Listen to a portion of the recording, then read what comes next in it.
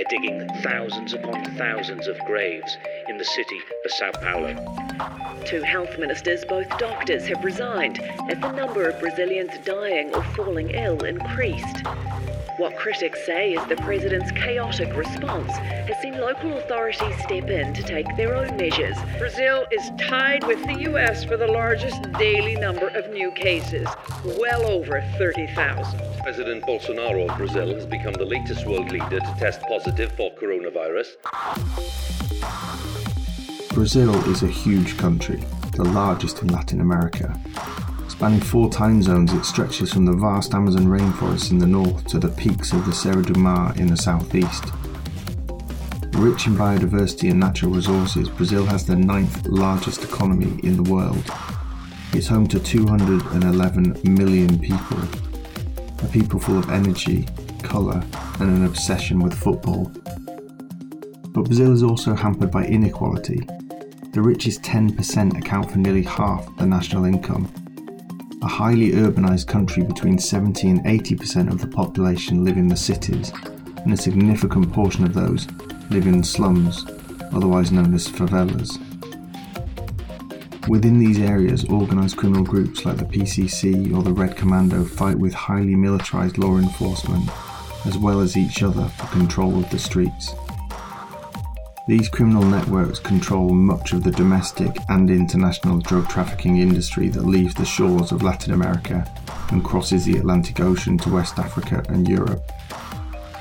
But Brazil has issues with other criminal activities as well: illegal logging, gold mining, land invasion, human trafficking and so on.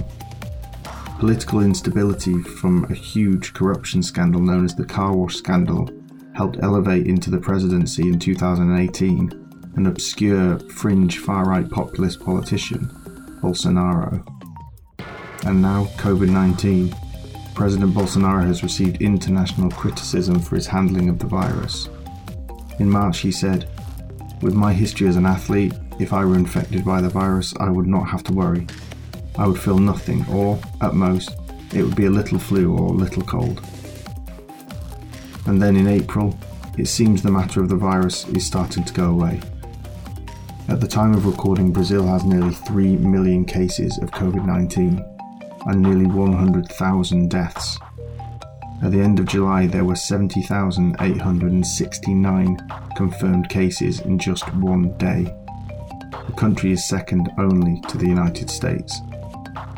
This is the impact coronavirus and organised crime from the Global Initiative Against Transnational Organised Crime. I'm Jack Megan-Vickers. On this special episode, we're going to be discussing the COVID-19 situation in Brazil and how organised crime has been impacted in these turbulent times.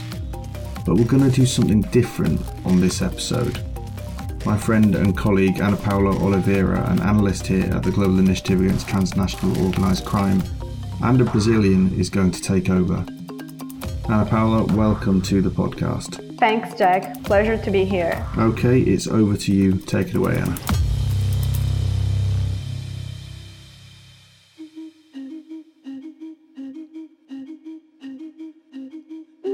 President Bolsonaro has lost a number of key ministers during this pandemic, including 2 health ministers who had medical backgrounds.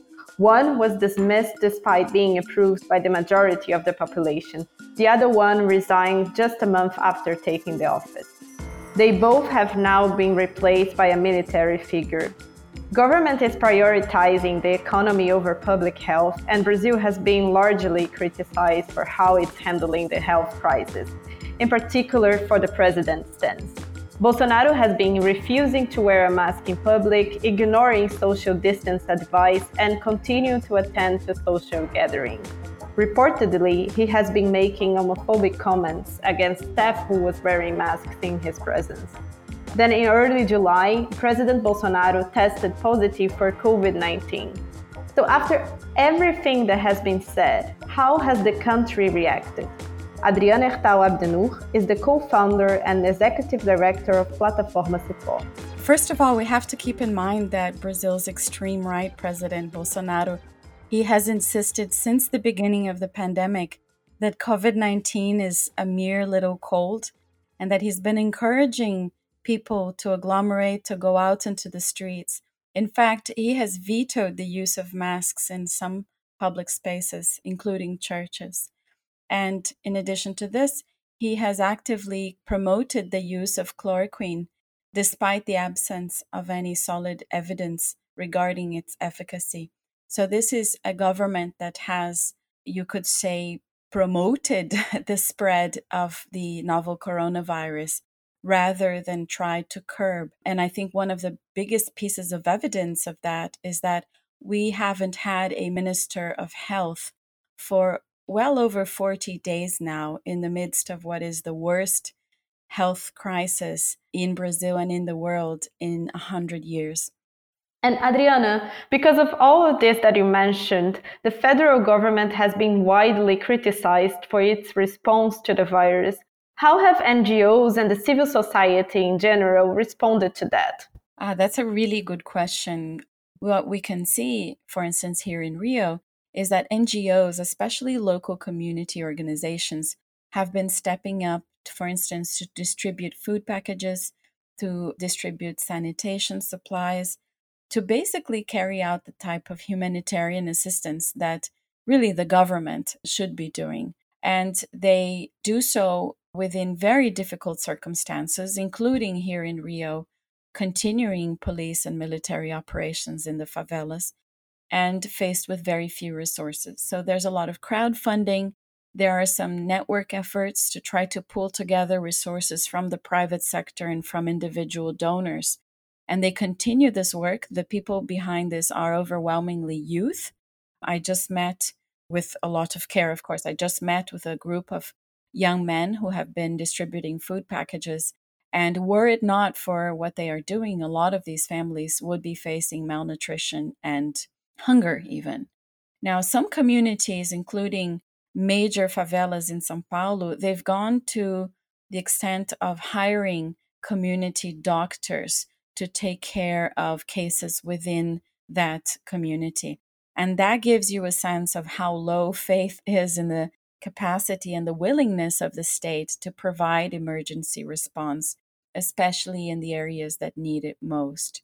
In the rural areas, we also see networks of grassroots organizations working to curb the pandemic, the spread among the indigenous populations, which is a major challenge, of course, because the very fact of going into those territories presents risks.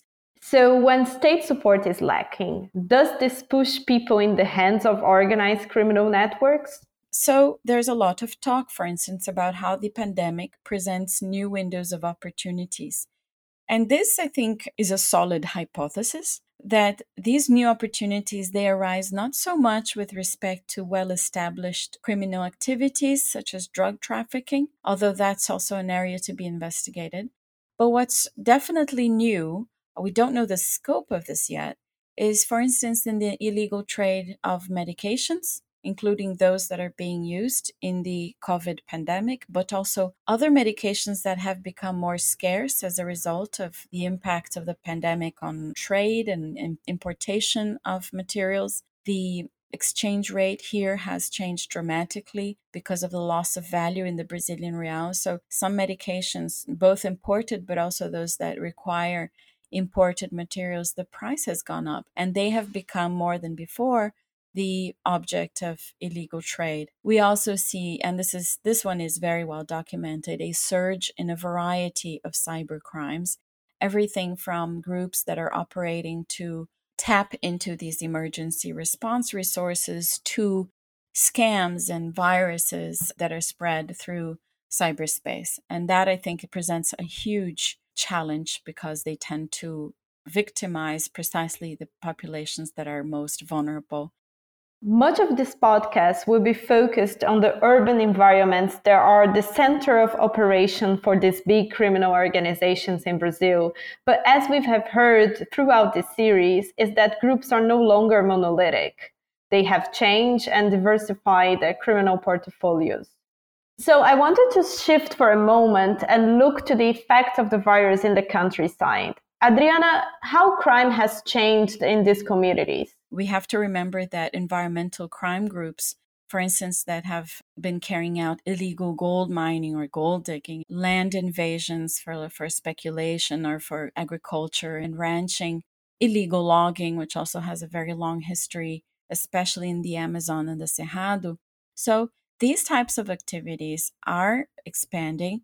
We have some evidence from the Amazon that, for instance, there are now 20,000 gold diggers in the Yanomami indigenous land on the border between Brazil and Venezuela. And this is a massive surge with respect to just, 3 years ago. So there's definitely, I think, the possibility that, the pandemic is creating also more space for these different types of organized criminal activities that deserve a lot more research in our area. And how has COVID impacted the security dynamic within the favelas? So starting again with the favelas, these operations, this trend, and there's been an intensification of public security with the deployment of military to functions that are traditionally taken on by law enforcement and police forces. That started even before the government of Bolsonaro, but has been sort of consolidated as the approach. And the official discourse, of course, is that they go into the favelas and they kill the bandidos, they kill the bad guys, the drug traffickers. But the reality is that, again, hundreds of civilians end up dying, including a lot of people, innocent standers-by, but also children in their homes. And this is because the bullets that are used not only by the drug traffickers when they are there, but also by the military and the police, they're so high caliber that they end up perforating many of the building materials, the bricks and other materials that are used in favela construction. So I looked this up, and the most recent statistics, during the first 5 months of 2020, Rio had 741 deaths caused by police officers. If you divide that by the number of days in that period, it comes out to almost 5 people per day are killed by the police in Rio de Janeiro. And I'm talking about the state, I'm talking about the city of Rio de Janeiro. That's a record level. That's the single highest level in 22 years of data collection on police brutality. And of course, there's a major racial dimension to this. 78% of those victims of police brutality are Black. And again, so the topic of inequality that permeates Brazilian society, it becomes crystallized in this area of security. And the pandemic seems to even augment this further. During the COVID, we have depressingly seen around the world a surge in gender-based violence, which was certainly a big issue in Brazil before. Have we seen an increase of this problem too? We have very high rates of femicide here in the region, even compared to other regions in the world. They were exceptionally high, and they have skyrocketed during the pandemic. So the figure I have here from our security researchers is that femicide, the killing of women, has jumped by 22.2% during the quarantine in Brazil. Now, curiously, sexual violence reports are down when compared to 2019 levels. But the reason behind that is not that there's less domestic violence and sexual violence, gender-based violence in general. It's rather that during the quarantine, the victims are way more reluctant to actually go out to the police stations in order to be examined and to register the occurrence. And finally, I want to ask you, with all your experience and knowledge of Brazil, the political situation, law enforcement, the criminal groups, and of course, COVID, what do you expect that is going to happen next? I am not very optimistic, I have to say, even beyond the pandemic.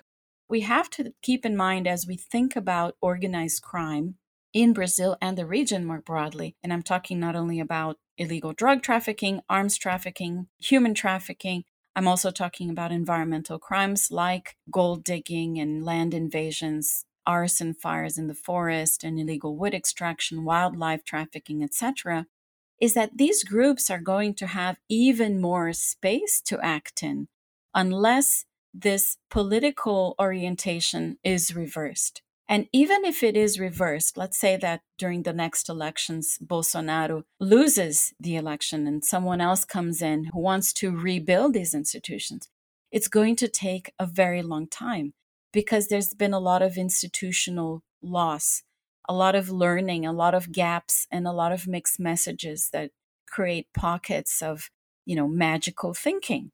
That's why I say that I am not optimistic. I think that we're going to see the worsening of these trends, hopefully during just a few years rather than a few decades.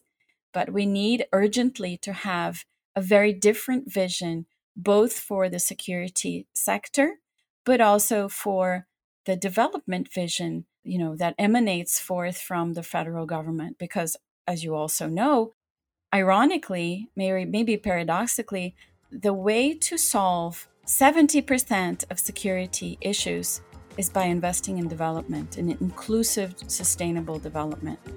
That was Adriana Ertal Abdenour, the co-founder and executive director of Plataforma Cipó.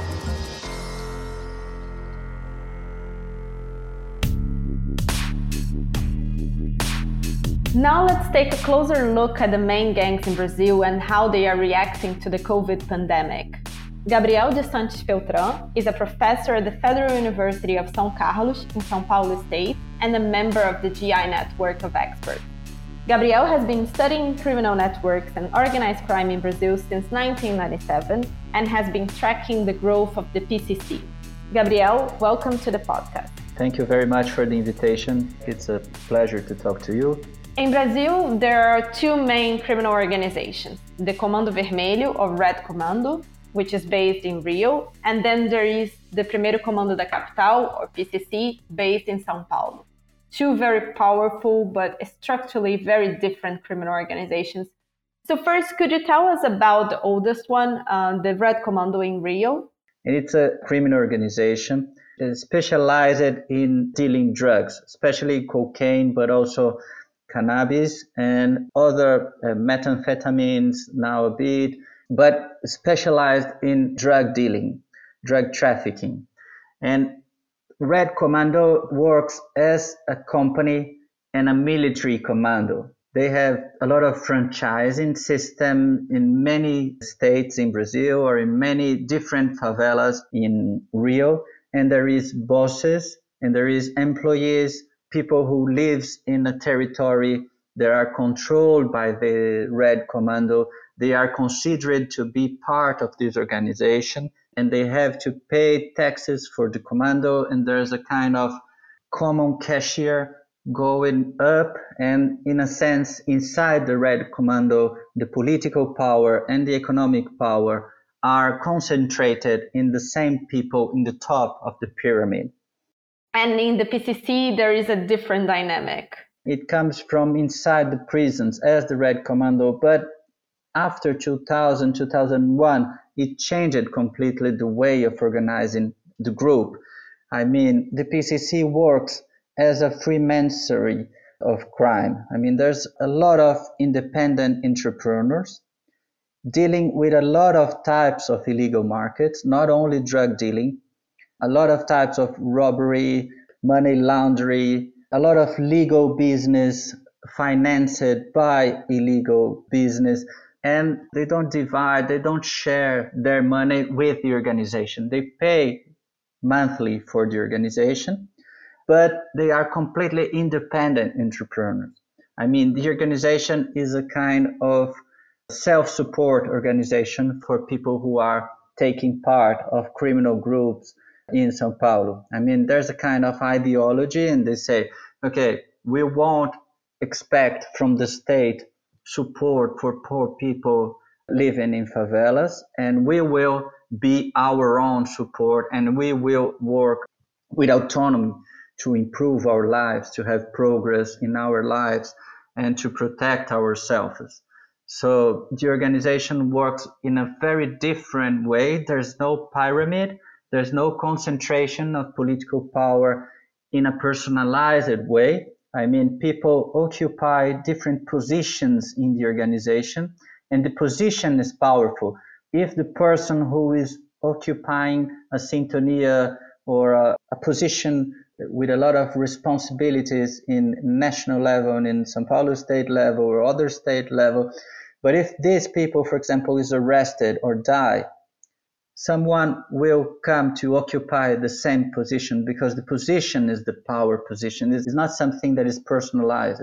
And this position is not a position of a chief, of a boss who is the one who rules the entire system, but it's a position of responsibilities, they say.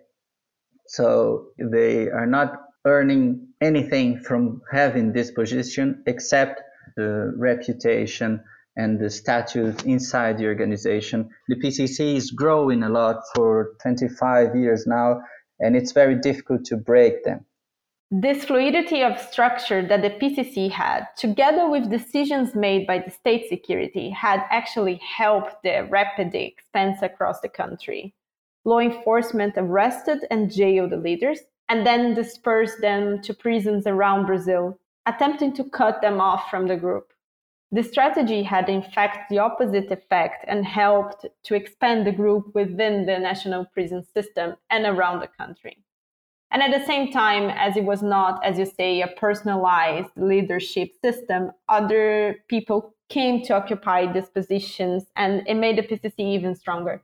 Can you tell me how they're viewed within the communities in which they operate?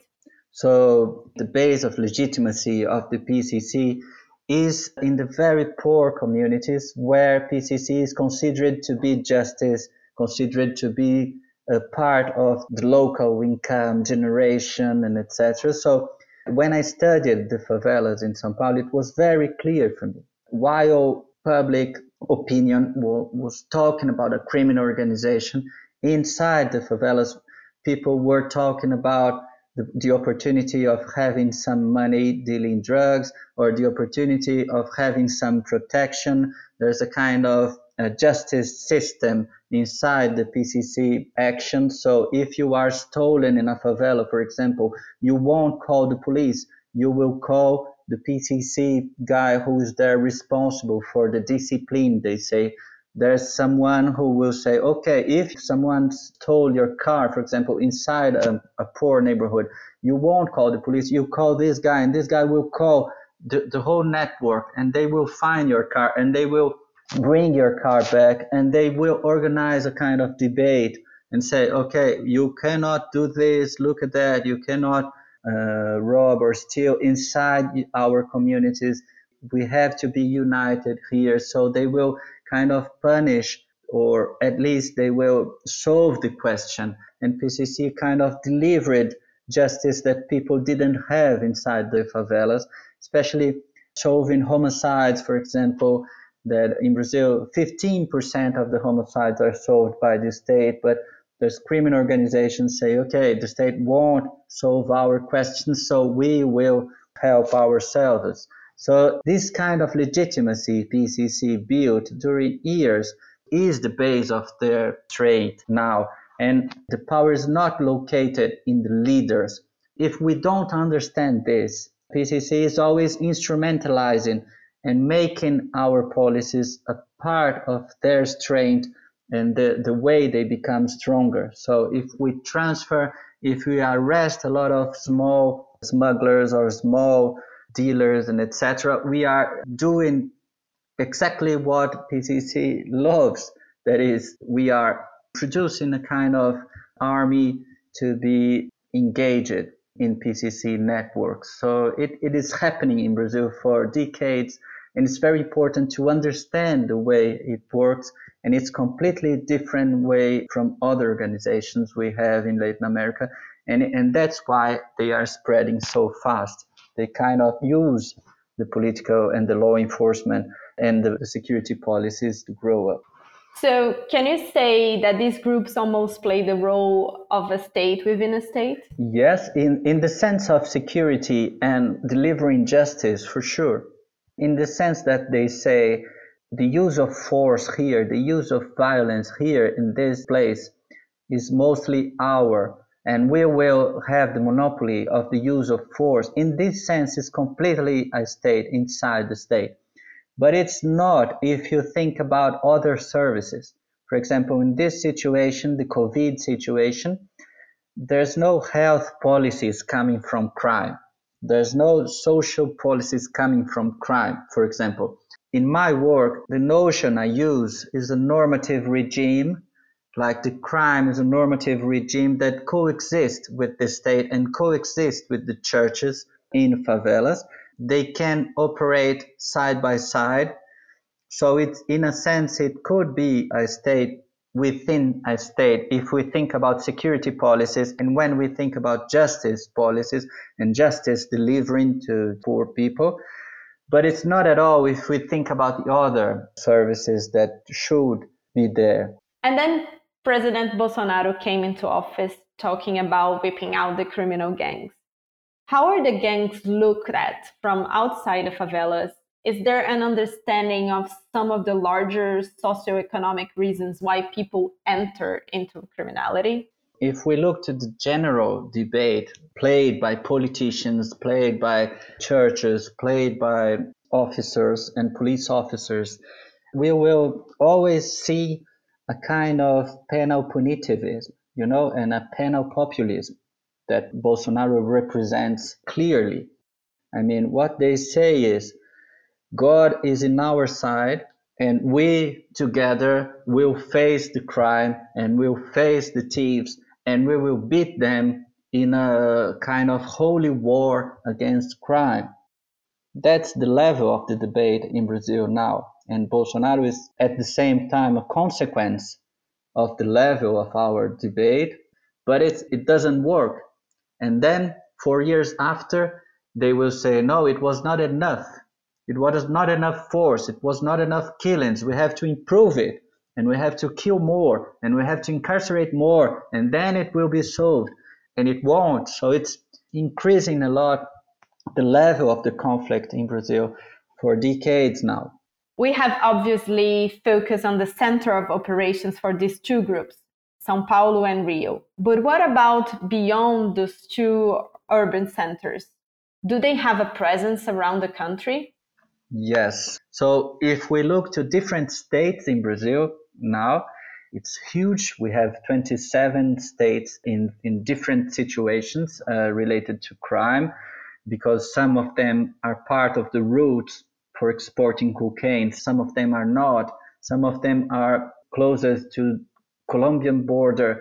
There are others that are close to Paraguayan border with a lot of smuggling activities and etc. So there's very different criminal situations, but in a sense, we could see the expansion of CV and PCC in all the states and very different situations in each one. So, I mean, in some states, in 5 years, we have explosion of criminal rates and criminal records and homicide rates, for example. What means that the local groups did not accept the presence of these criminal gangs from São Paulo and Rio, and there was a war. In other places, we have the decrease of the homicides, very important, decrease. It means that they found a kind of alliance with local groups and everybody's happy with this, and they could decrease the conflict and have more money to pay the police, the corrupted police officers, and it decreased homicide rate.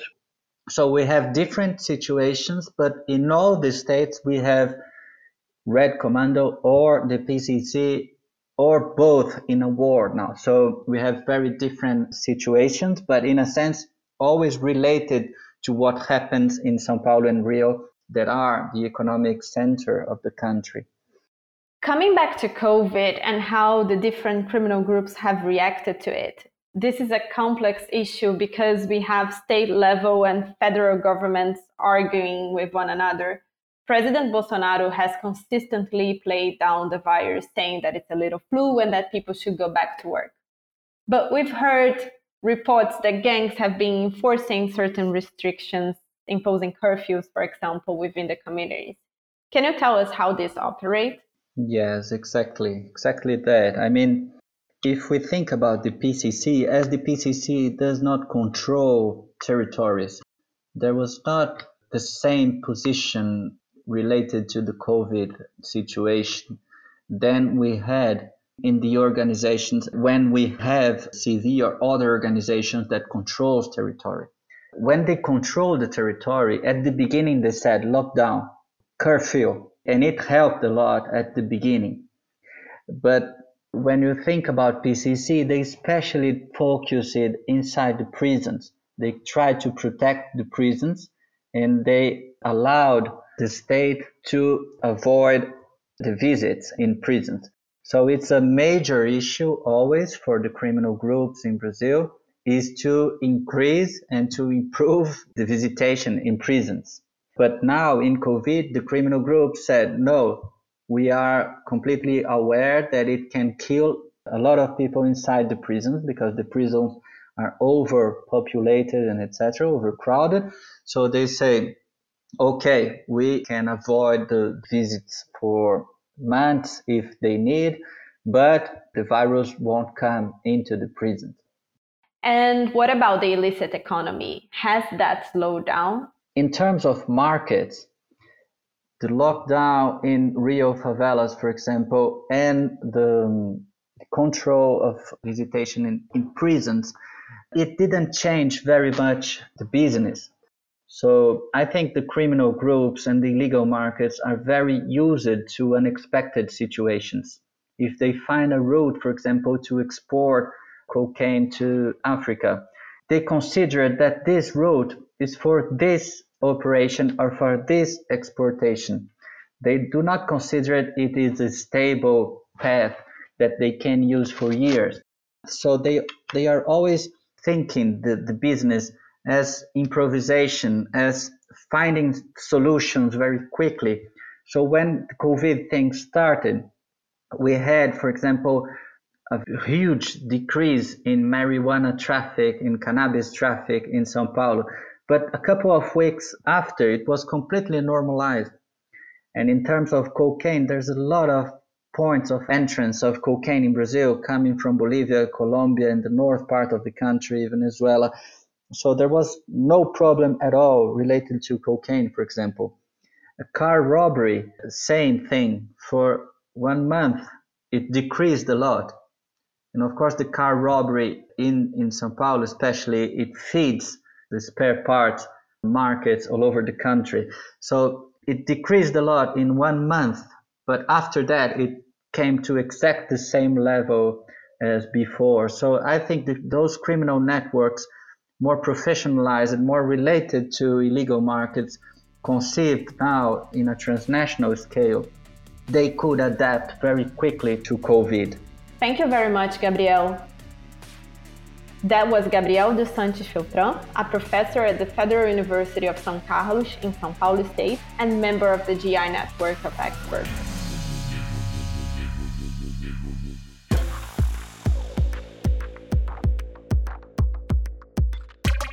COVID has impacted the illicit economy of Brazil like it has done to other countries around the world. The data is still blurred, so by how and how much it has impacted is still to be determined. But certainly, what we have seen here are trends. We will now explore more what is happening to the illicit economy of Brazil. Are criminal groups diversifying and how? Christian Viana de Azevedo is an academic researcher and a law enforcement officer who specializes in transnational organized crime and terrorism. He is also a member of the GI network of experts. It depends on, especially on turf wars among criminal organizations or gangs for the new areas that they are investing in. For instance, those that used to be solely drug dealers, narco traffickers, they are resorting more on bank robberies or armed robberies in order to make profit, or they have diversified through cybercrime in order to be able to keep on with their profits and their structure of their criminal group. And in some instances, for instance, as for drug trafficking, we have seen an increase in cannabis consumption. I think for two factors. People are more confined, so they have been idle at home and they have been resorting to smoke more cannabis. And also because these past months, it's the harvesting season in Paraguay. We also see the seizures of cannabis by our border patrol police and the police, law enforcement in general, has been going up. Was it surprising to see increases in drug seizures? We thought in the beginning the trend would to go down, but it was right the opposite. The same as for cocaine trafficking, as Brazil is a transit country. There's, cocaine from Bolivia, Peru, and Colombia. Tons every week transit through Brazil, and they exit through our ports and the airports mainly. So what happens is, with far fewer flights, commercial flights going out from the airport hubs like São Paulo and Rio, the drug traffickers are resorting more on sea transportation, not only container ships, but also recreational ships like yachts and fishing vessels. And this is mainly towards Europe or West Africa. So cocaine trafficking hasn't stopped. We have seen a decrease in the abuse of cocaine, the use of cocaine within Brazil. It has to do also with the places that cocaine is mostly consumed, like in bars, discos. All these places have been closed for the last 3 months. Cocaine has been, the trends of consumption have been going down, but the export, it hasn't been going down. Export is actually maybe even higher now through ports and all those sea lanes to Europe and West Africa. PPE, personal protective equipment shortages, have occurred around the world. Have we seen any examples of the organized criminal groups stealing PPE equipment in Brazil? Yes, there are some examples that we can see them in open source and in the media, like what we have had in Guarulhos Airport in São Paulo, in which organized crime has stolen 15,000 masks and other equipment, protective equipment. Also, they have diverted and later stole those COVID tests. This has happened not only in São Paulo, it has happened all over the country, but in a lesser scale. Criminal organizations, they have taken advantage of these times to steal sanitizers, cargo, and sell them in the black market for a costlier price, especially in the beginning of the pandemic, in which we were short of supplies, especially short of masks and short of hand sanitizers.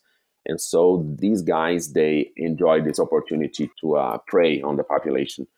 Also, what we have seen in Brazil lately is the government officials' corruption in whenever purchasing these protection equipments and also COVID tests and also structuring field hospitals. So we have had a few law enforcement investigations and federal police operations in the southern part of Brazil and in the southeast and in the north, just counter this kind of crime, in which the municipalities and sometimes the state, they're doing this crime of embezzlement when they were acquiring equipment for COVID prevention. And also they were making use of this money that comes from the federal government to build hospitals and clinics and field hospitals. They were, putting this money in their pockets while building these facilities. So we have seen an increase in that too, unfortunately. What about other crimes? Obviously, we know that organized criminal groups are not monolithic. They are diversified. They are involved in lots of different illicit markets. We have seen an increase in cybercrime around the world. Have we seen any established criminal groups like the PCC or Red Commando involved in cybercrime in Brazil? Oh, this is an interesting question. As far as we have collected information about this, we can approach it from two different views. The regular cyber criminals, the ones that operate even alone by themselves, those hackers, or they have like a small gang that they use to credit card fraud and this kind of online frauds, they have been exploiting the pandemic big time. But outside of those actors, which were the regular ones, like we can say the usual suspects within the cyber crime realm, we can see also that organized crime groups, which cybercrime is not their main activity, like PCC, for instance, like you have mentioned, or like CV and other criminal organizations, they are resorting now to cybercrime as a source of revenue. Once other crimes are down now, so the profit from other crimes, from street crime is down. For instance, a gang like PCC, they profit a lot from drug trafficking, but they also profit from other sort of street crimes, robberies, bank robberies, and the like. Once they have seen the pandemic as an opportunity to exploit cybercrime, they just have begun to structure themselves towards this. Even though drug trafficking has not diminished to a point that they have to rely solely on different sorts of income outside of drug trafficking, they do see the pandemic as a business. They say, look, we don't see through the pandemic how it's going to be our business at the end. So now they realize they have to exploit the opportunity, that they have to act more online since people are more connected now. We might see a different criminal organization at the end of the line after COVID-19 pandemic. These organizations that they have diversified and they have done it for good. I mean, they're not going to be what they were pre-pandemic. That's my opinion. So some of them, even like PCC, if they have developed their in-house capability for cybercrime, this capability will be used in the future to support their main business, which is drug trafficking, and will be used also as a side criminal business to enhance their profit. You've mentioned that these groups are essentially asserting themselves and hoping to increase their ability in terms of criminal governance. Do you think that the criminal groups within Brazil will emerge from the COVID pandemic stronger? From my point of view, from my law enforcement point of view and my academic point of view, I'd say that they will have two outcomes. Some of the groups that they have adapted better to the COVID time, they have adapted their business model to the COVID time, they will emerge stronger, the way I see it. But well, there are some groups that they have had a less adaptation to the COVID time. They are suffering more during the COVID. And these groups will emerge weaker, especially because in their turf war for market share, the stronger ones will swallow market share from the weaker ones. So in my view, there will be groups emerging stronger, and they will represent a bigger threat to the state.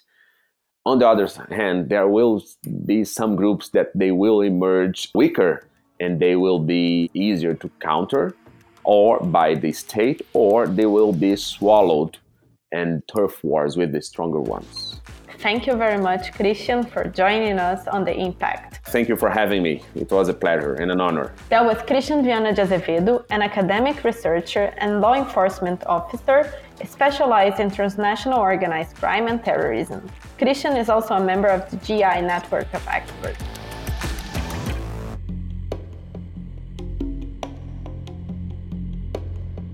As we've heard previously during this podcast, violence is a real issue in Brazil.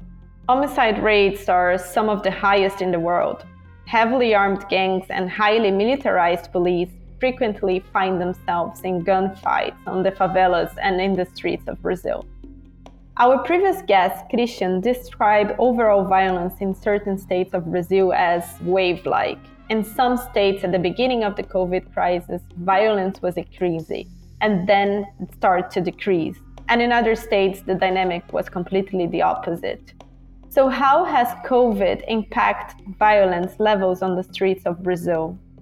Antônio Sampaio is a research fellow at the International Institute for Strategic Studies, the host of the Sound Strategic podcast, a member of the GI network of experts, and author of the paper Illicit Order, the Militarized Logic of Organized Crime and Urban Security in Rio. It seems that the coronavirus pandemic has had little impact on the levels of violence. We have seen a reduction in homicides in many states in the most recent months, but during March and April, some states reported actual increases in violence. In March, for instance, the state of Rio de Janeiro reported a small increase in violence. And of course, the standards of violence are already quite high, quite violent in normal times. And what we have seen is that in the northern states of Brazil, in Amazonas state and Acre, actually there was a gang war going on there among the Red Command, which is actually a gang based in Rio, and supporters of the First Capital Command, and a third gang that is called the Northern Family that used to control very firmly the transnational organized crime picture in the Amazonas state. And these three groups engaged in very fierce rivalry and conflicts and clashes during the height of the pandemic in March and part of April. And actually there was a lot of territory being conquered by the Red Command and dislodging these local groups. So the gang warfare picture sometimes stayed open without any effect from the pandemic. And maybe the fact that law enforcement might have been diverted, at least partially, to respond to the pandemic and help keep people under social distancing measures and other things, might have had even an impact on reduced law enforcement. Again, it's just a hypothesis, but it might have happened. What has been the response of the militarized police units during COVID? There are two things to consider here. One is that law enforcement in, let's say, normal areas, the sort of middle class and other areas that are not directly controlled by the gangs, law enforcement in those areas, especially in states that are poorer and have less resources than the ones in the southeast of Brazil, the law enforcement might have struggled to cope with the coronavirus crisis and the ongoing security problems that they have. But the other thing is that the militarized response to crime has not stopped during the pandemic. It might have reduced, we can't state for sure now, but we know that the most militarized security force and most commonly used is the one in Rio de Janeiro against the gangs that control the favelas. And we saw that there have been operations by the military police against organized crime in the favelas that involved a lot of shooting and a lot of deaths. And they have continued during the pandemic, not as frequently as previous periods, but some of them have continued and actually caused quite a lot of outcry from the locals and from many parts of society. So they have not stopped. The militarized approach does not necessarily reflect the future picture of security in Brazil because they are relatively cheap to conduct, because the whole problem is that you don't put the law enforcement there on the streets permanently. You adopt a very incursionary approach. You do incursions into the slums with a lot of shooting. You enter territories that are very fiercely controlled by the gangs, causing a lot of victims, and then you withdraw. So it's a very short-term mindset of going into the slums and withdrawing the same day just to punish a certain gang or try to arrest someone or apprehend drugs. What Brazil will struggle, I think, even more in the future is with its challenge of getting law enforcement to have a more community and proximity approach to its people, and which requires hiring enough police officers and training them to really stay and develop better relations with communities. That sort of policing, I think, will struggle even more than it already is now. And it has been quite a struggle in Brazil to get police out of this militarized mindset to a more community-oriented approach. What is the reaction of Brazilians to this militarized approach? Do you think people believe that this is working?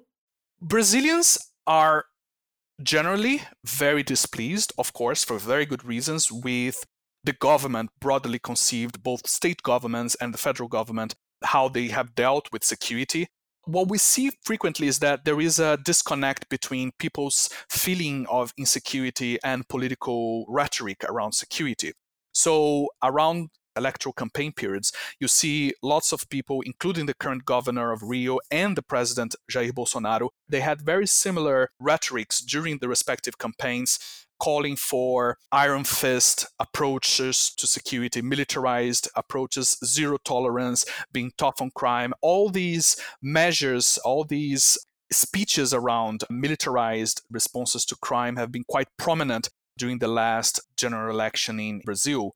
And many Brazilians have come to think that criminality levels are so high that these types of measures should be justified or are justified. So it's similar to what happens in many Latin American countries where technical evidence repeatedly shows that these militarized approaches do not work in the long term and sometimes not even in the short term. But the rhetoric of cracking down on crime with militarized approaches continues to appeal to people. And on top of that, I go back to the issue of resources and public policy, because we have seen in some cases, especially in the state of Rio de Janeiro, attempts to adopt a more proximity-oriented policing that was called the Pacification Program in Rio de Janeiro. However, putting police officers on the ground permanently in areas that are quite unstable and quite prone to have criminal attacks requires a lot of personnel and a lot of money. So Brazil, as a middle-income country, as part of the developing world, like many other countries, struggle to maintain these levels of manned police on the ground. So these two factors, the militarized propensity of politicians with support of part of the public and the lack of resources, has meant that Brazil has consistently resorted to militarized approaches as the short-term measure. What we can hope is that gradually, through dialogue with the expert world, the academia, the evidence that is coming, and also with the civil society organizations that are on the ground campaigning for a more humane security and policing picture, that these dialogues will bear fruit. But we need politicians that look more kindly towards the evidence and the technical aspects of security to take measures that are more humane and sustainable. The country was rocked by a huge corruption scandal known as Car Wash Operation or Operação Lava Jato, a scandal that has landed 2 former presidents in jail. Does that historical corruption in any way relate to the political response that we are seeing now? So, in a way, the current situation in the country with the federal government being less than proactive in its response to the coronavirus is a consequence of large-scale corruption, because large-scale corruption uncovered by many operations and reports and investigations, but especially through the car wash investigation against corruption in Petrobras and other big state agencies and companies, has led to a huge disbelief in the political elite, at least the political elites that were at power at the time, such as the Workers' Party and the role of Congress. All the main instruments of national politics have become discredited. And Bolsonaro has directly benefited from it, because he was, until then, a very low-profile lawmaker in the lower chamber of Congress. The party that brought him to power, he later withdrew from that party, was very small and rose quite quickly in the last election. So there has been this anti-status quo thinking around Brazilian politics and among Brazilian voters. And the fact that a very new force for Brazilian politics, which is this right-wing populism built around social media and directly talking to its members and its supporters via WhatsApp, via Facebook, has been a source of conflicting information during the coronavirus and has been a big channel for Bolsonaro to voice opinions and views that are completely disconnected from scientific advice. So this anti-status quo feeling in Brazil has had a role in helping the spread of this false information and also anti-scientific views around coronavirus. So we can't disconnect one thing from the other, right? So the corruption scandals are part of the political crisis and are part of the huge problem that Brazil now faces with coronavirus. And President Bolsonaro came to power talking about anti-corruption and other things like that. Is there any evidence that he has attempted to tackle the problem, in fact? Unfortunately, the evidence is to the contrary, because he's now involved in a few corruption investigations of his own, or at least his sons are. And that is part of the problem that led, for instance, to the exit of his very high-profile Justice Minister, Sérgio Moro, who was himself one of the judges that passed verdicts or helped to judge the cases of the car wash investigation. And he withdrew from government. He resigned after Bolsonaro reportedly tried to impose a new head of the federal police, allegedly because he wanted to interfere in an investigation into one of his sons in Rio de Janeiro. And there is also another investigation into fake news operations, again, involving one of his sons. And this one is even more directly related to Bolsonaro because it also involves the Bolsonaro campaign, political campaign. So there are a few investigations looming over Bolsonaro. Plus, on top of all the controversies, the cultural wars, and all the conflicts that have involved Bolsonaro and other institutions of Brazilian democracy, these things have greatly disturbed his image as a corruption fighter. Plus, the fact that he broke with Sérgio Moro, who was the anti-corruption champion himself, has further dented Bolsonaro's anti-corruption credentials. And finally, given your expertise and knowledge of Brazil and the organized criminal networks there, could you give us a brief outline of what you think is going to happen going forward? Where is Brazil going from here politically? I think Bolsonaro faces a very difficult period ahead. He is still in the middle of one of the world's worst pandemic situations in any country in the world.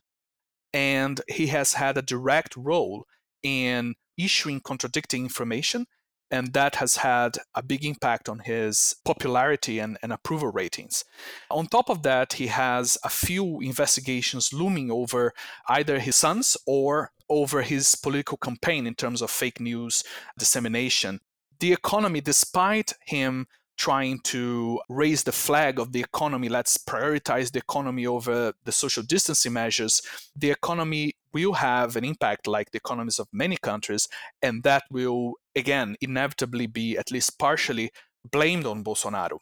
So Brazil faces a difficult time ahead. It is a time of reckoning for its political system in which an old, perceivedly corrupt system was replaced by a very different far-right populist approach to politics, and that model is also coming under doubt now.